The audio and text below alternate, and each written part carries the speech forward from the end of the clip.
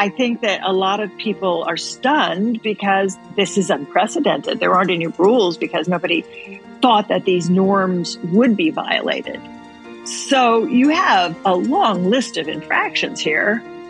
And because the idea has been that Supreme Court justices are above reproach, we don't really have the mechanisms to reproach them yet.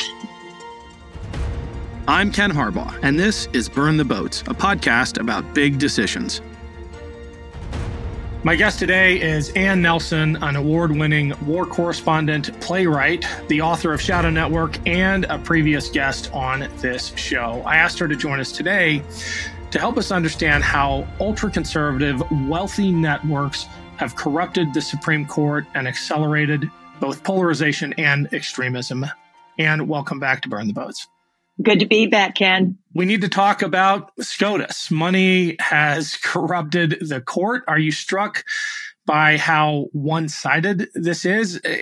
It's because of how moneyed interests, a blend of religious and ultra-conservative activists, have coordinated on the right to capture the court. That sounds a lot like a shadow network.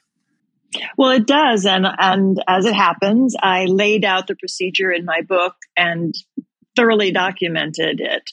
Basically, what happened was some ultra-conservative religious and economic interests objected to the court even some years ago, even though it was in step with public opinion in the United States and represented the public, but it did not represent their minority interests. So they worked on cutting a deal with Donald Trump, and they used three organizations in particular to imagine a more conservative court: the Federalist Society, the Heritage Foundation, and the NRA, the National Rifle Association, which I didn't think would have a role in shaping the courts, but it turned out that it did. And the deal they cut with Donald Trump was that their network, organized under the umbrella of the Council for National Policy and some other organizations, would throw their money and their strategists and their ground game behind Trump in return for his nominating federal judges from their list. And this was very much in the public eye when it happened. And yet somehow, when you have these three Supreme Court justices coming in, Kavanaugh, Gorsuch, and Comey, under Trump, people seem to be surprised at the outcome, which is rulings that are the most regressive on social and environmental issues that we've seen in our lifetimes. Now, that's not the only place to watch. This happened in the federal judiciary appointments down the line. So there are three levels of the federal judiciary.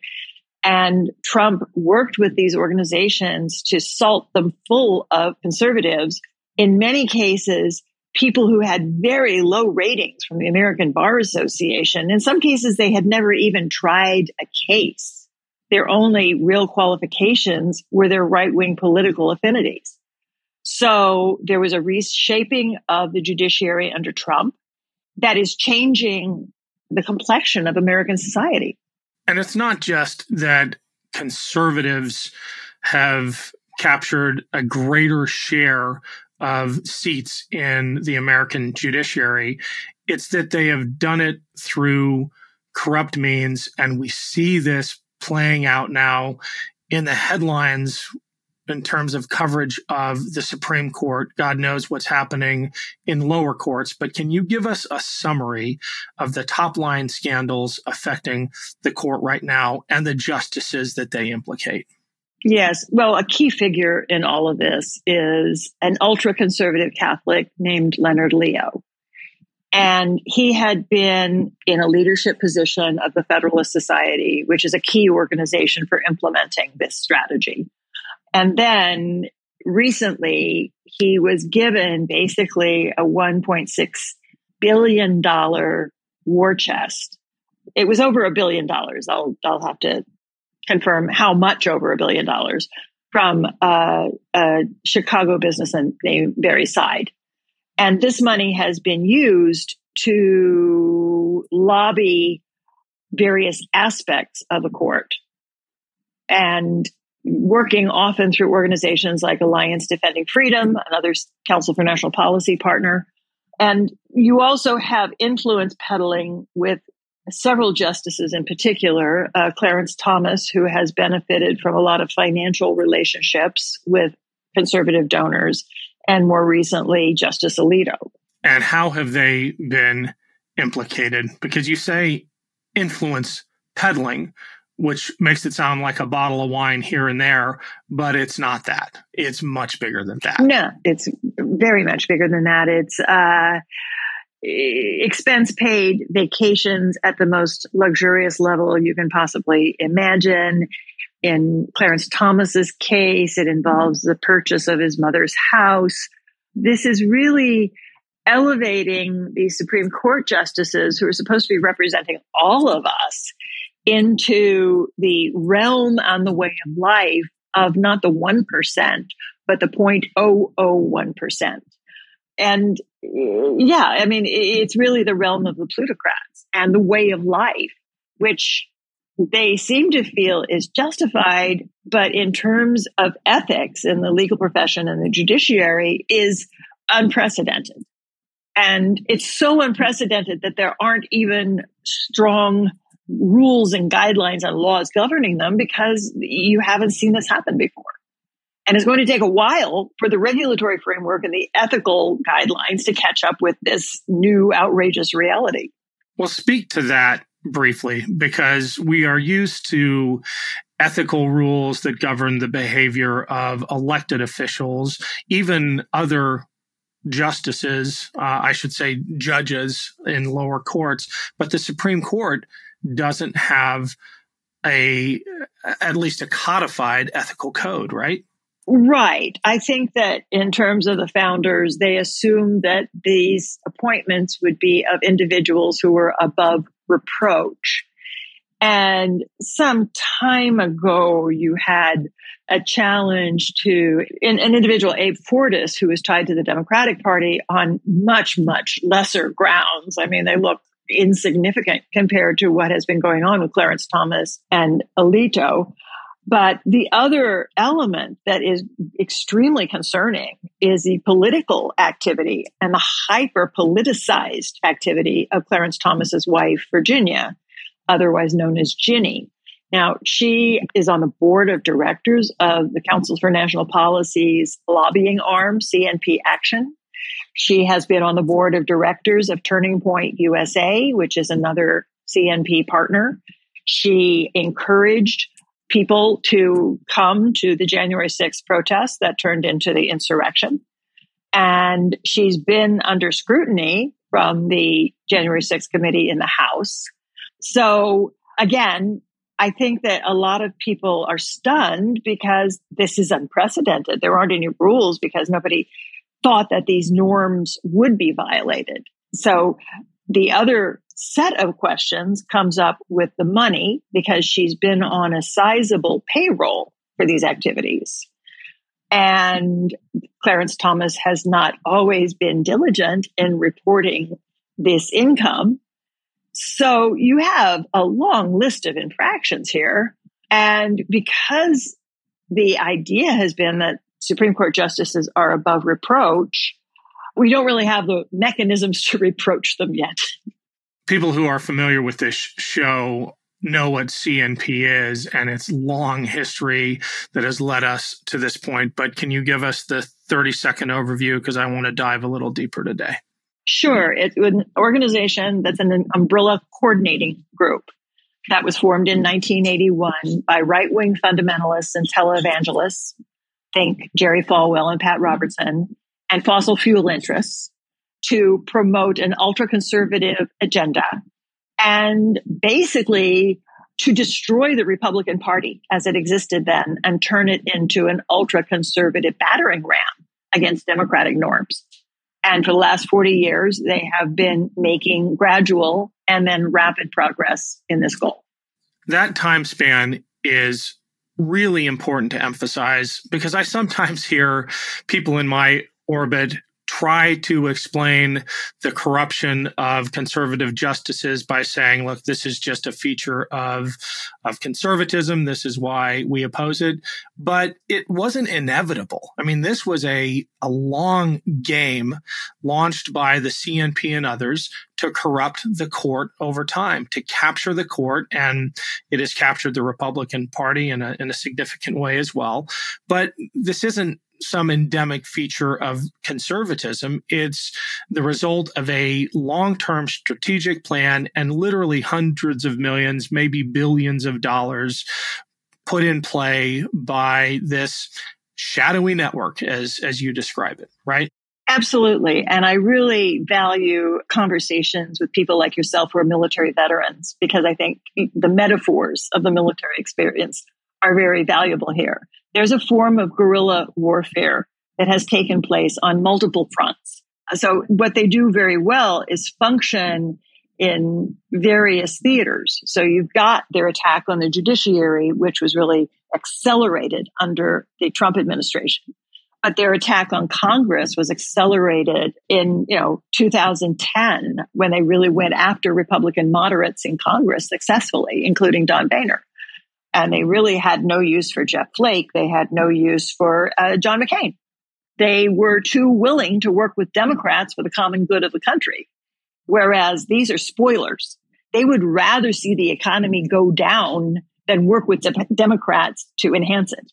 And of course, we've seen what they've done initially with the presidency under Donald Trump. And that's just the beginning of the story. I mean, Trump has made it very clear recently that if he gets a second term, he is going to go after the federal agencies and the civil servants, the various departments, and concentrate more and more power in a dictatorial interpretation of the presidency. Let's double click on this idea, though, that the CNP and this movement existed before Trump. It will long outlive Trump. Trump has been a useful tool in affecting this shift in politics, in the judiciary. But if Trump is beaten or goes away in some other way, the danger hasn't passed, right? The danger hasn't passed, but they also realize that the people they represent are a smaller and smaller percentage of the American public. It's not that they've ever been able to make the argument of majority rule. It's how to manipulate an impassioned minority.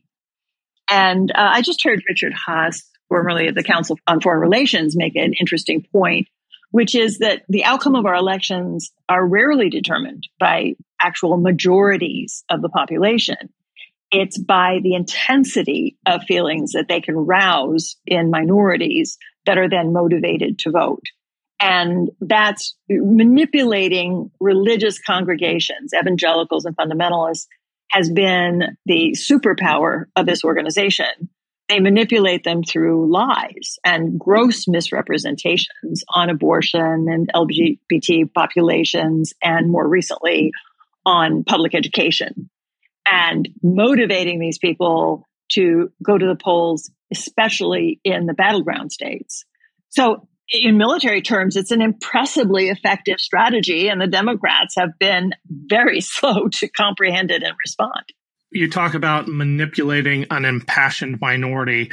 That's part of it, but the other half of it is making it difficult for democracy to fully express itself. I'm thinking about this referendum in Ohio where the Republican-controlled legislature changed the rules halfway through the game and said we have to get 60% of the vote now to express the Democratic will.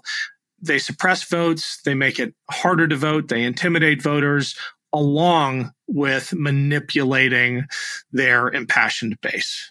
Absolutely. And in my book, Shadow Network, I give various historical examples. One of their active members, Ken Blackwell, used to be Secretary of State in Ohio. And he managed to throw out a whole bunch of votes because he argued that they were printed on the wrong weight of paper stock. But you add that to incredible gerrymandering, and states like North Carolina, where you can have the majority of the voters be Democrat, but the gerrymandering means that they have a minority in the state legislature. That's just one case among various. And I'll have other cases of where they're arguing against having polling places on state university campuses. Because guess what? Students at state universities tend to be Democrats, so they should make it as hard for them to vote as possible. Now, the voter suppression issues of minorities in Georgia are well documented. You can't hand out water to people waiting in line in the sun for hours because I don't know why. You don't want them to vote. That's why. So every state has its own machinery where they're really trying to suppress Democratic votes and elevate the Republican votes through that's the other half of it. So they've got all kinds of apps. They use churches to register voters, to inform voters how they should vote, and then physically take them to the polling places on election day. But they manage to go through church directories and compare them to voter rolls and avoid offering these services to likely Democratic voters. So they go right up to the line of what's legal, and then they cross it. I'll never forget a story recounted to me by some union guys when I was campaigning in Ohio. They had collected hundreds of thousands of signatures for a referendum, and they stored them in a bank vault before the time they had to be submitted because there was a credible threat that there was an arson planned attack to burn these signature petitions before they made it to the Secretary of State. So yeah, it's a real fear and a real threat in Democratic circles.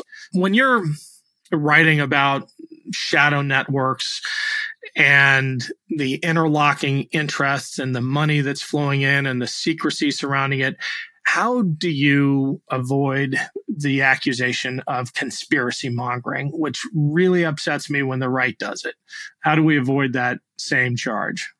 Well, usually the charge comes in the form of conspiracy theory, right? And anybody who looks at my book will see that it has 1,000 footnotes documenting from their sources what I state. So if they go on YouTube and make a statement and I quote it, that's not a theory, that's a fact, right? That's a documented fact. And I've taught journalism for various years. I've worked with human rights lawyers closely. I believe in documentation and I practice it vigorously. So I haven't really found people, at least directly talking to me about that. And if you go to the digital version of my book, those footnotes are live links in many cases, where you can go straight to the YouTube video and see it for yourself. You can go straight to the campaign financing and see the numbers for yourself.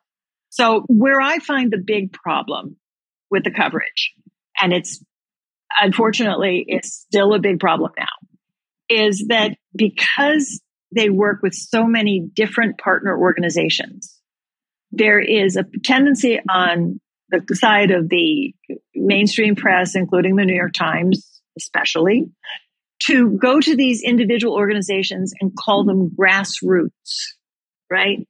A grassroots conservative organization of these local citizens in Florida who suddenly decided to protest X, Y, and Z spontaneously. And the documentation, as I say, is there. Look at Moms for Liberty, which is causing a lot of disruption of public schools, causing a lot of pain among students and teachers and parents, and just indulging in ugly, ugly behavior. Well, guess what? They publicize their relationship with the Leadership Institute, which is a core organization of the Council for National Policy. It's all there. I mean, anybody can look it up online. You can see the relationship of Turning Point USA, which was just called a grassroots organization, which was founded with money from a core member of the Council for National Policy. The head of it, Charlie Kirk, is a member of the Council for National Policy. Ginny Thomas, as I mentioned earlier, was a board member. Those relationships are visible in bold neon light. And yet, for whatever reason, the coverage of these organizations makes them sound like They're spontaneous and independent. They're part of an operation that is highly calculated. And I'll tell you why. Because Biden won significant votes from suburban, white, college-educated women who didn't like Donald Trump for reasons I find very easy to understand. So how do they target these women? With their kids. Oh, your kid isn't going to get into an elite college because of affirmative action. We'll organize this organization, Moms for Liberty, and, sound the subliminal race arguments and get you scared on behalf of your kids. And that's how we'll pry you away from the Democrats. TPUSA is going after the student vote, and it's going after it through mass organizations, through mass conventions, through basically paying these students to go on junkets, and through a massive media campaign. And again, there's nothing independent about it. The book, my book has all of the origin story and the financing and the relationships. Green Chef has expanded their menu. Now choose from over 50 weekly menu and market items with the option to mix and match meals in the same box without changing your plan. Get everything you need at Green Market, our one-stop shop for quick breakfasts, brunch kits, wholesome lunches, and more you can easily add on to your weekly order. Green Chef is the #1 meal kit for eating well, with meals that work for you, not the other way around. Celebrate summer with seasonal recipes featuring certified organic fruits and vegetables, organic cage-free eggs, and sustainably sourced seafood.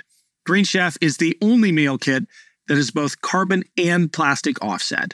Green Chef offsets 100% of their delivery emissions to your door, as well as 100% of the plastic in every box. Plus, nearly all packaging materials are curbside recyclable in most areas in the U.S. Bring more flavor to your table this summer with Green Chef's delicious, nutritionist-approved recipes featuring certified organic fruits and vegetables and unique farm-fresh ingredients like tart cherries, truffle zest, and rainbow carrots. My absolute favorite is the spicy chicken and broccoli stir-fry. Delicious. Go to greenchef.com/boats60 and use code BOATS60 to get 60% off plus free shipping. Green Chef, the #1 meal kit for eating well. We've all heard the famous line, try it free for 30 days. Yeah, well, that's just enough time to try it and then completely forget about it. In fact, over 80% of people have subscriptions they forgot about. You could be wasting money and not even realizing it. Rocket Money helps you find those forgotten subscriptions so you can stop paying for ones you don't use. Do you know how much your subscriptions really cost? Most Americans think they spend around $80 a month on subscriptions, but the actual total is closer to $200. If you don't know exactly how much you're spending every month, you need Rocket Money. Rocket Money is a personal finance app that finds and cancels your unwanted subscriptions, monitors your spending, and helps you lower your bills all in one place. Over 80% of people have subscriptions they forgot about, and chances are you're one of them.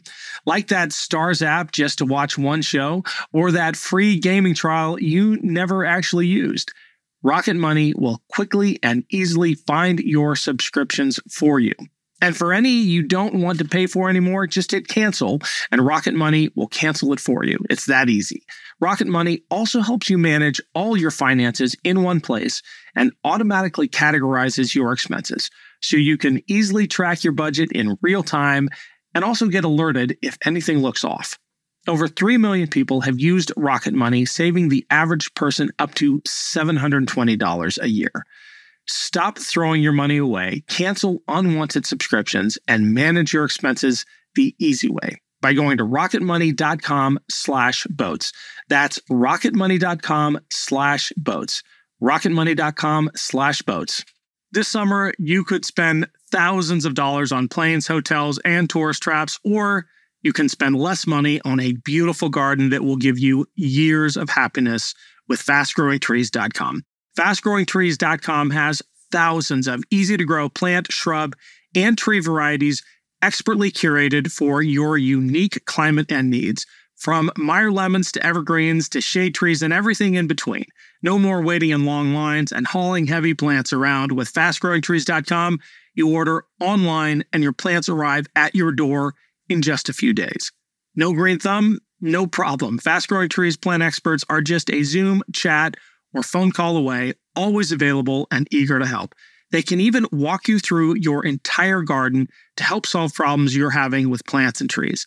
Plus, Fast Growing Trees plant experts have specialized degrees and training to help troubleshoot from root to leaf. It's like telehealth for your plants. I love FastGrowingTrees.com because I found the perfect cherry tree I was looking for, and their plant experts helped me keep it thriving. They can help you too, and with Fast Growing Trees' 30-day Alive and Thrive guarantee, you know everything will look great fresh out of the box. Join almost 2 million happy Fast Growing Trees customers. Go to fastgrowingtrees.com/boats now to get 15% off your entire order. 15% off at fastgrowingtrees.com/boats. We spent a lot of time covering Moms for Liberty on this show and our companion show, Against All Enemy, and it is anything but grassroots. I hope, though, that the exposure of, for example, their decision to quote Hitler and then double down on that is going to really illuminate for the suburban female demographic you're talking about the reality of organizations like this. Talk a little bit about Turning Point USA, a group that operates in the same vein. Charlie Kirk just said on his show, referring to Black women, Michelle Obama in particular, they do not have the brain processing power to otherwise be taken really seriously, so they had to steal a white person's slot, referring to college admissions. Yeah. And yet, a week later, he's hosting the TPUSA conference, and every Republican presidential candidate shows up and doesn't say a word about that kind of overt racism. And, Charlie Kirk happens to be like a junior college dropout. So he's standing up for the would-be Ivy Leaguers of the white race when he couldn't even make it through college himself. This is the kind of hypocrisy that we're dealing with. So the mediocrity of their leadership is truly stunning. But you see, when you have people bankrolled and offering junkets, his organization paid for several busloads of students from Arizona to go to the January 6th protests that turned into an insurrection. They have these mass events. And then you also have him bankrolled for his YouTube channel and his various online platforms. So he's a manufactured media personality whose depth is a quarter-inch thick. Now, he claimed that his place at the military academies was also usurped by a person of color. And there's no suggestion in anything in his background that he would have ever had a chance against anyone. So all that he's doing is suggesting that his whiteness is his only qualification, which as a white person, I find really insulting. You recently tweeted out a reference to this campaign that we're seeing everywhere now, the Jesus Gets Us campaign. How much do you know about that? And do you have any, or are you beginning to track where the money is coming from? The reason I ask is because I always get suspicious when churches spend millions on recruiting when, they're surrounded by homelessness and hunger. What's going on there? Well, there's no mystery. And I was going to say, if your listeners would like to know more about Moms for Liberty, there's an excellent political scientist named Maurice Cunningham, who's on Twitter. It's something like Prof. Mass Paul. We'll find it. Yeah. And he is a ranking expert on how Moms for Liberty operate. And a ranking expert on TPUSA is Kyle Spencer, who's an author of a book on the subject. Excellent book. So, yeah, both of these people have the receipts on these organizations. In terms of He Gets Us, you're really putting me on the spot here, Ken, because as an Oklahoman, I have to confess that Oklahoma is the root of this particular affliction. A researcher in Australia, Brent Allpress, has thoroughly documented all of their origins. He's also on Twitter as Brent Allpress. So it goes back to a store chain in Oklahoma owned by the Green family. And the store chain is called Hobby Lobby. And I used to shop there for my needle and thread and homemade jewelry supplies. And it has made a lot of money from people other than me. And the Green family, especially the patriarch, has invested loads and loads of money in his own form of commercialized evangelization. So they're the major money behind the Museum of the Bible in Washington. And if your listeners are not familiar with it, I have a description in my book, but you can also go and see the Bible presented as a Disney-fied theme park, where you can have a sound and light show walking across, the desert with Moses, and you can eat bread and, milk and honey in the cafe. It's a wild experience. And it also had a whole floor full of biblical era artifacts, many of which turned out to be fake or plundered. So look it up. It's quite a story. So yeah, the Greens decided that fundamentalism didn't have adequate branding, and they launched this project, He Gets Us, which was supposed to, appear across social media and in the Super Bowl and be couched in the language of modern youth. I don't know how effective it is, but it's been expensive. One more pop culture question. The Sound of Freedom. Are you following the apparent virality of that film? Well, I would call it AstroTurf virality. Okay. Because this is a phenomenon. I'm following it as closely as I can. A lot of Mormon money behind it. But give us a synopsis of the film real quick. Well, Ken, I confess I haven't seen it. I probably should. We know what it's about. Yeah, it's supposedly built on the subject of a man who intervened in the business of child trafficking. And this original figure is very controversial, and there's a lot of questioning of whether his story is true and whether his actions have been altruistic or for profit. But the film is, their MO is to make these films that are highly emotional and not very factual. And then really, they have a whole cultural component. For example, so many of their books are best-selling. And as an author of a number of books, I know that how that works is that they buy in bulk in a given week. So it makes the bestseller list artificially. And then they can call it best-selling from then on. Well, they've done the same thing with this movie.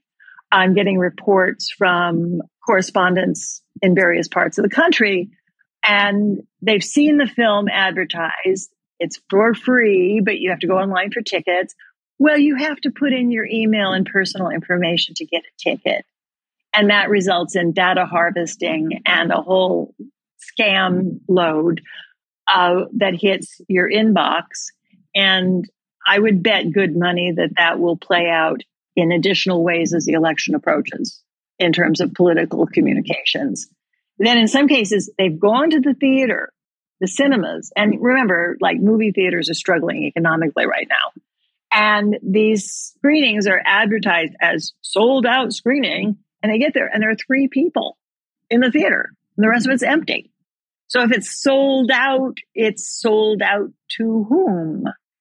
Now, the theaters are taking the money and not questioning the mechanics, but some people are questioning whether this is a money laundering operation. I can't say, but I would certainly argue that it has the look of a data harvesting initiative. What do you think it says about the cultural moment we're in, that a story that significant parts of which are manufactured is having this kind of resonance, at least online, and its lead character is an actor who is so deep into QAnon he makes Marjorie Taylor Greene look like a moderate? Where's the critical judgment you want to see among the movie-going or just the voting public? Yeah, I think that its purpose is to remind us that we should be very worried about our kids, but they're doing it by distracting us from the real threats. We've got gun violence in our schools. We've got people with mental illnesses who get automatic weapons and express themselves by shooting little children in schools. That's a disaster. We should be all very worried about that. We have an opioid crisis that is going on. Our young people are dying in record numbers from various illegal substances that have not been controlled and have spread like wildfire across the country, especially in economically challenged areas. We should be very, very worried about that. We have this whole raft of what they call deaths of despair. So yes, we should be worried. But what they're saying is if you blame all of our troubles on people who look like Latin American immigrants who serve as predators of our little white children, then we don't have to worry about the real threats. We can just hate on immigrants and that'll get us all off the hook. And it's just such a tragic deception because, as I say, it distracts us from working on our real problems. You've written quite a bit about the resistance in Nazi Germany. I believe Red Orchestra and Suzanne's Children were about a broad coalition of people who otherwise would have had very little in common and probably would have been at each other's throats except for the threat of fascism. And they put their differences aside and they banded together and they did what they could to push back. What from that research are you drawing upon today as you look at America and the moment we're in? Well, thanks for mentioning that. And my book on the anti-Nazi resistance in Berlin, Red Orchestra, is coming out in a new paperback edition in September. And it very directly addresses how this applies to our time. I've thought a lot about the experience of these anti-Nazi resistors, as you can imagine. I lived with that book for 9 years in writing it. And one thing that struck me so forcefully was that the attacks on German democracy happened over time. And we were just talking about the appointments to the federal bench. Well, it was necessary in order to implement Nazism in Germany to purge the German judiciary and legal profession. That happened fairly early on in the regime. It happened between 1933, 1936. They couldn't have passed their repressive measures without doing that first.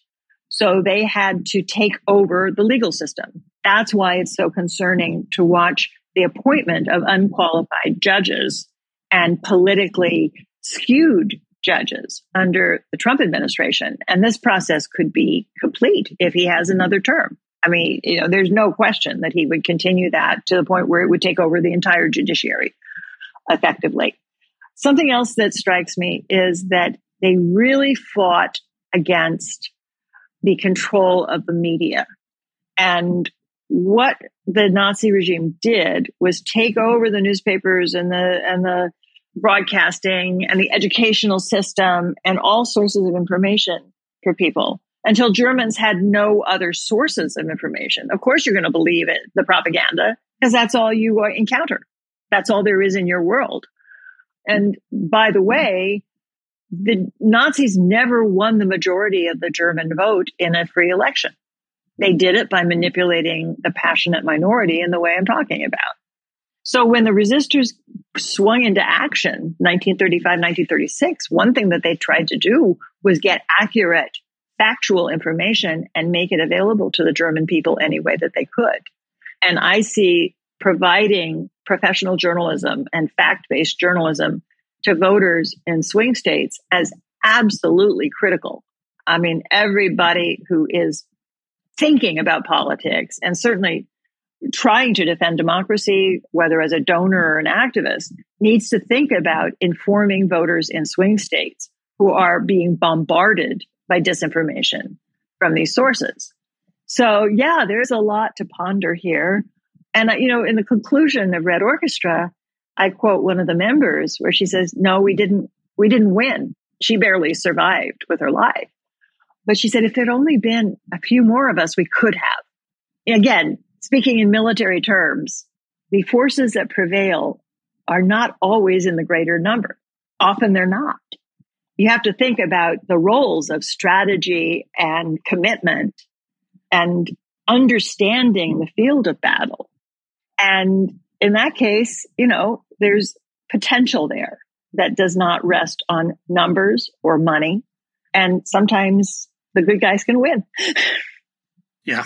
You sent me an article a couple of days ago that I think touches on this. It's about Florida's State Guard, and it makes me think of the other devious masterstroke of the Nazis beyond controlling the press and controlling the judiciary. It was their ability to operationalize populism by deputizing the most radical elements in their movement. You had the brown shirts in Nazi Germany, of course, and we're beginning to hear out of Florida that the State Guard, which in its conception is not a bad thing. Other governors have these kinds of resources at their disposal to help with disasters and things like that. But just give us the Cliff's Notes of what we're learning out of Florida about how Ron DeSantis's State Guard is beginning to look like exactly what the people feared it might be, a militia. Well, yeah, the State Guard is not supposed to operate as a state militia. It is supposed to operate as an auxiliary of the national military under the control of the federal government. And I think that what's going on is that DeSantis is trying to throw his weight around to look more Trumpist than Trump. That's the contest that's going on right now. And he's adopting a lot of positions that are quite extreme that he wouldn't have, even a few years ago. So this approach to the State Guard is shocking to me. My dad was in the National Guard in Nebraska back in the day. There was no idea that the governor of Nebraska would send them into battle against anyone else. They were there as, a very significant support service for the national interest. And so this kind of leads to a broader set of issues. One is that there is a militarization of the militias through the involvement of both veterans and active duty military, which your documentary, All Enemies Foreign and Domestic, lays out in a very powerful way. You have the Constitutional Sheriff's Organization, which is a political takeover of various county sheriff's offices that's having an impact politically in various states. And you have a question that's being circulated more and more about whether the country is headed towards civil war. And I think any of us who had an historical education think in terms of the blues and the grays and the North and the South, and that doesn't sound right. The most informed people say it looks more like Northern Ireland, where you have heavily armed gangs who are identified with political movements running around committing acts of terrorism. And certainly, the insurrection in the halls of the U.S. Capitol bear a resemblance to this idea. The ways that election workers on a state level are getting death threats, credible death threats, is certainly consonant with this idea. So if the extreme right and these organizations are not triumphant as they move into the 2024 elections, it may mean that we're moving into a situation of greater violence. And it is, unfortunately, a fact that these organizations and movements have a lot more guns than their adversaries. Last question from your Twitter feed. What is Gleichschaltung? Oh, yes. That's, again, from my book, Red Orchestra, on the anti-Nazi resistance. And that was a process the Nazis used to really make sure that their propaganda sank in, and where they took over the media and the broadcasting and education and the universities and made it all coordinated. They even took over fashion magazines. They surrounded people with what I call a wallpaper of disinformation, where the Jews were responsible for every problem that existed in society, and every Jew was a communist, and just lie after lie after lie, which was how they achieved enough cohesion to do their damage. Gleichschaltung literally means make it all coordinated, make the gears mesh. So every time that Trump says he wants to eliminate federal agencies and fire thousands of civil servants and stack the courts with his judges, and DeSantis wants to fire professors in Florida who teach about race and gender, that's the kind of social coordination that the Nazis were talking about. Thanks, Anne, once again for your incredible insights into all that is going on. I appreciate your time. And I appreciate yours. Thank you. Thanks again to Anne for joining me. Thanks for listening to Burn the Boats. If you have any feedback, please email the team at kharbaugh@evergreenpodcasts.com. We're always looking to improve the show. For updates and more, follow us on Twitter at @team_Harbaugh. And if you enjoyed this episode, don't forget to rate and review. Burn the Boats is a production of Evergreen Podcasts. Our producer is Declan Roars, and Sean Rule-Hoffman is our audio engineer. Special thanks to Evergreen executive producers Joan Andrews, Michael DeAloia, and David Moss. I'm Ken Harbaugh, and this is Burn the Boats, a podcast about big decisions.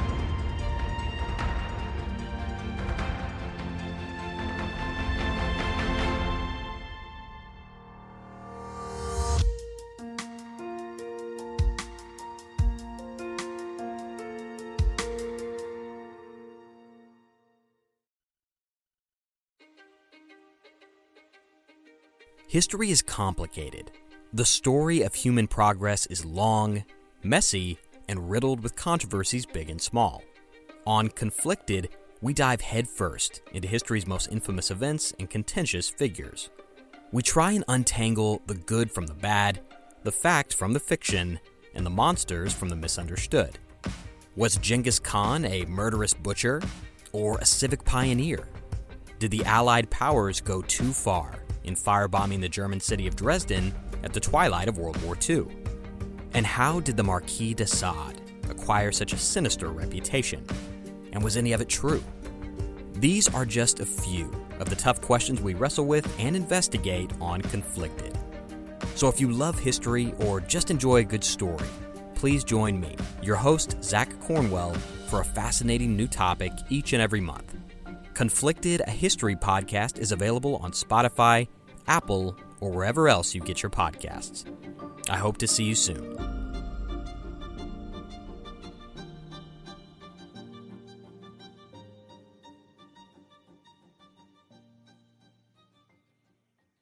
This podcast was produced with the support of the Ohio Motion Picture Tax Credit and in partnership with the Ohio Development Services Agency.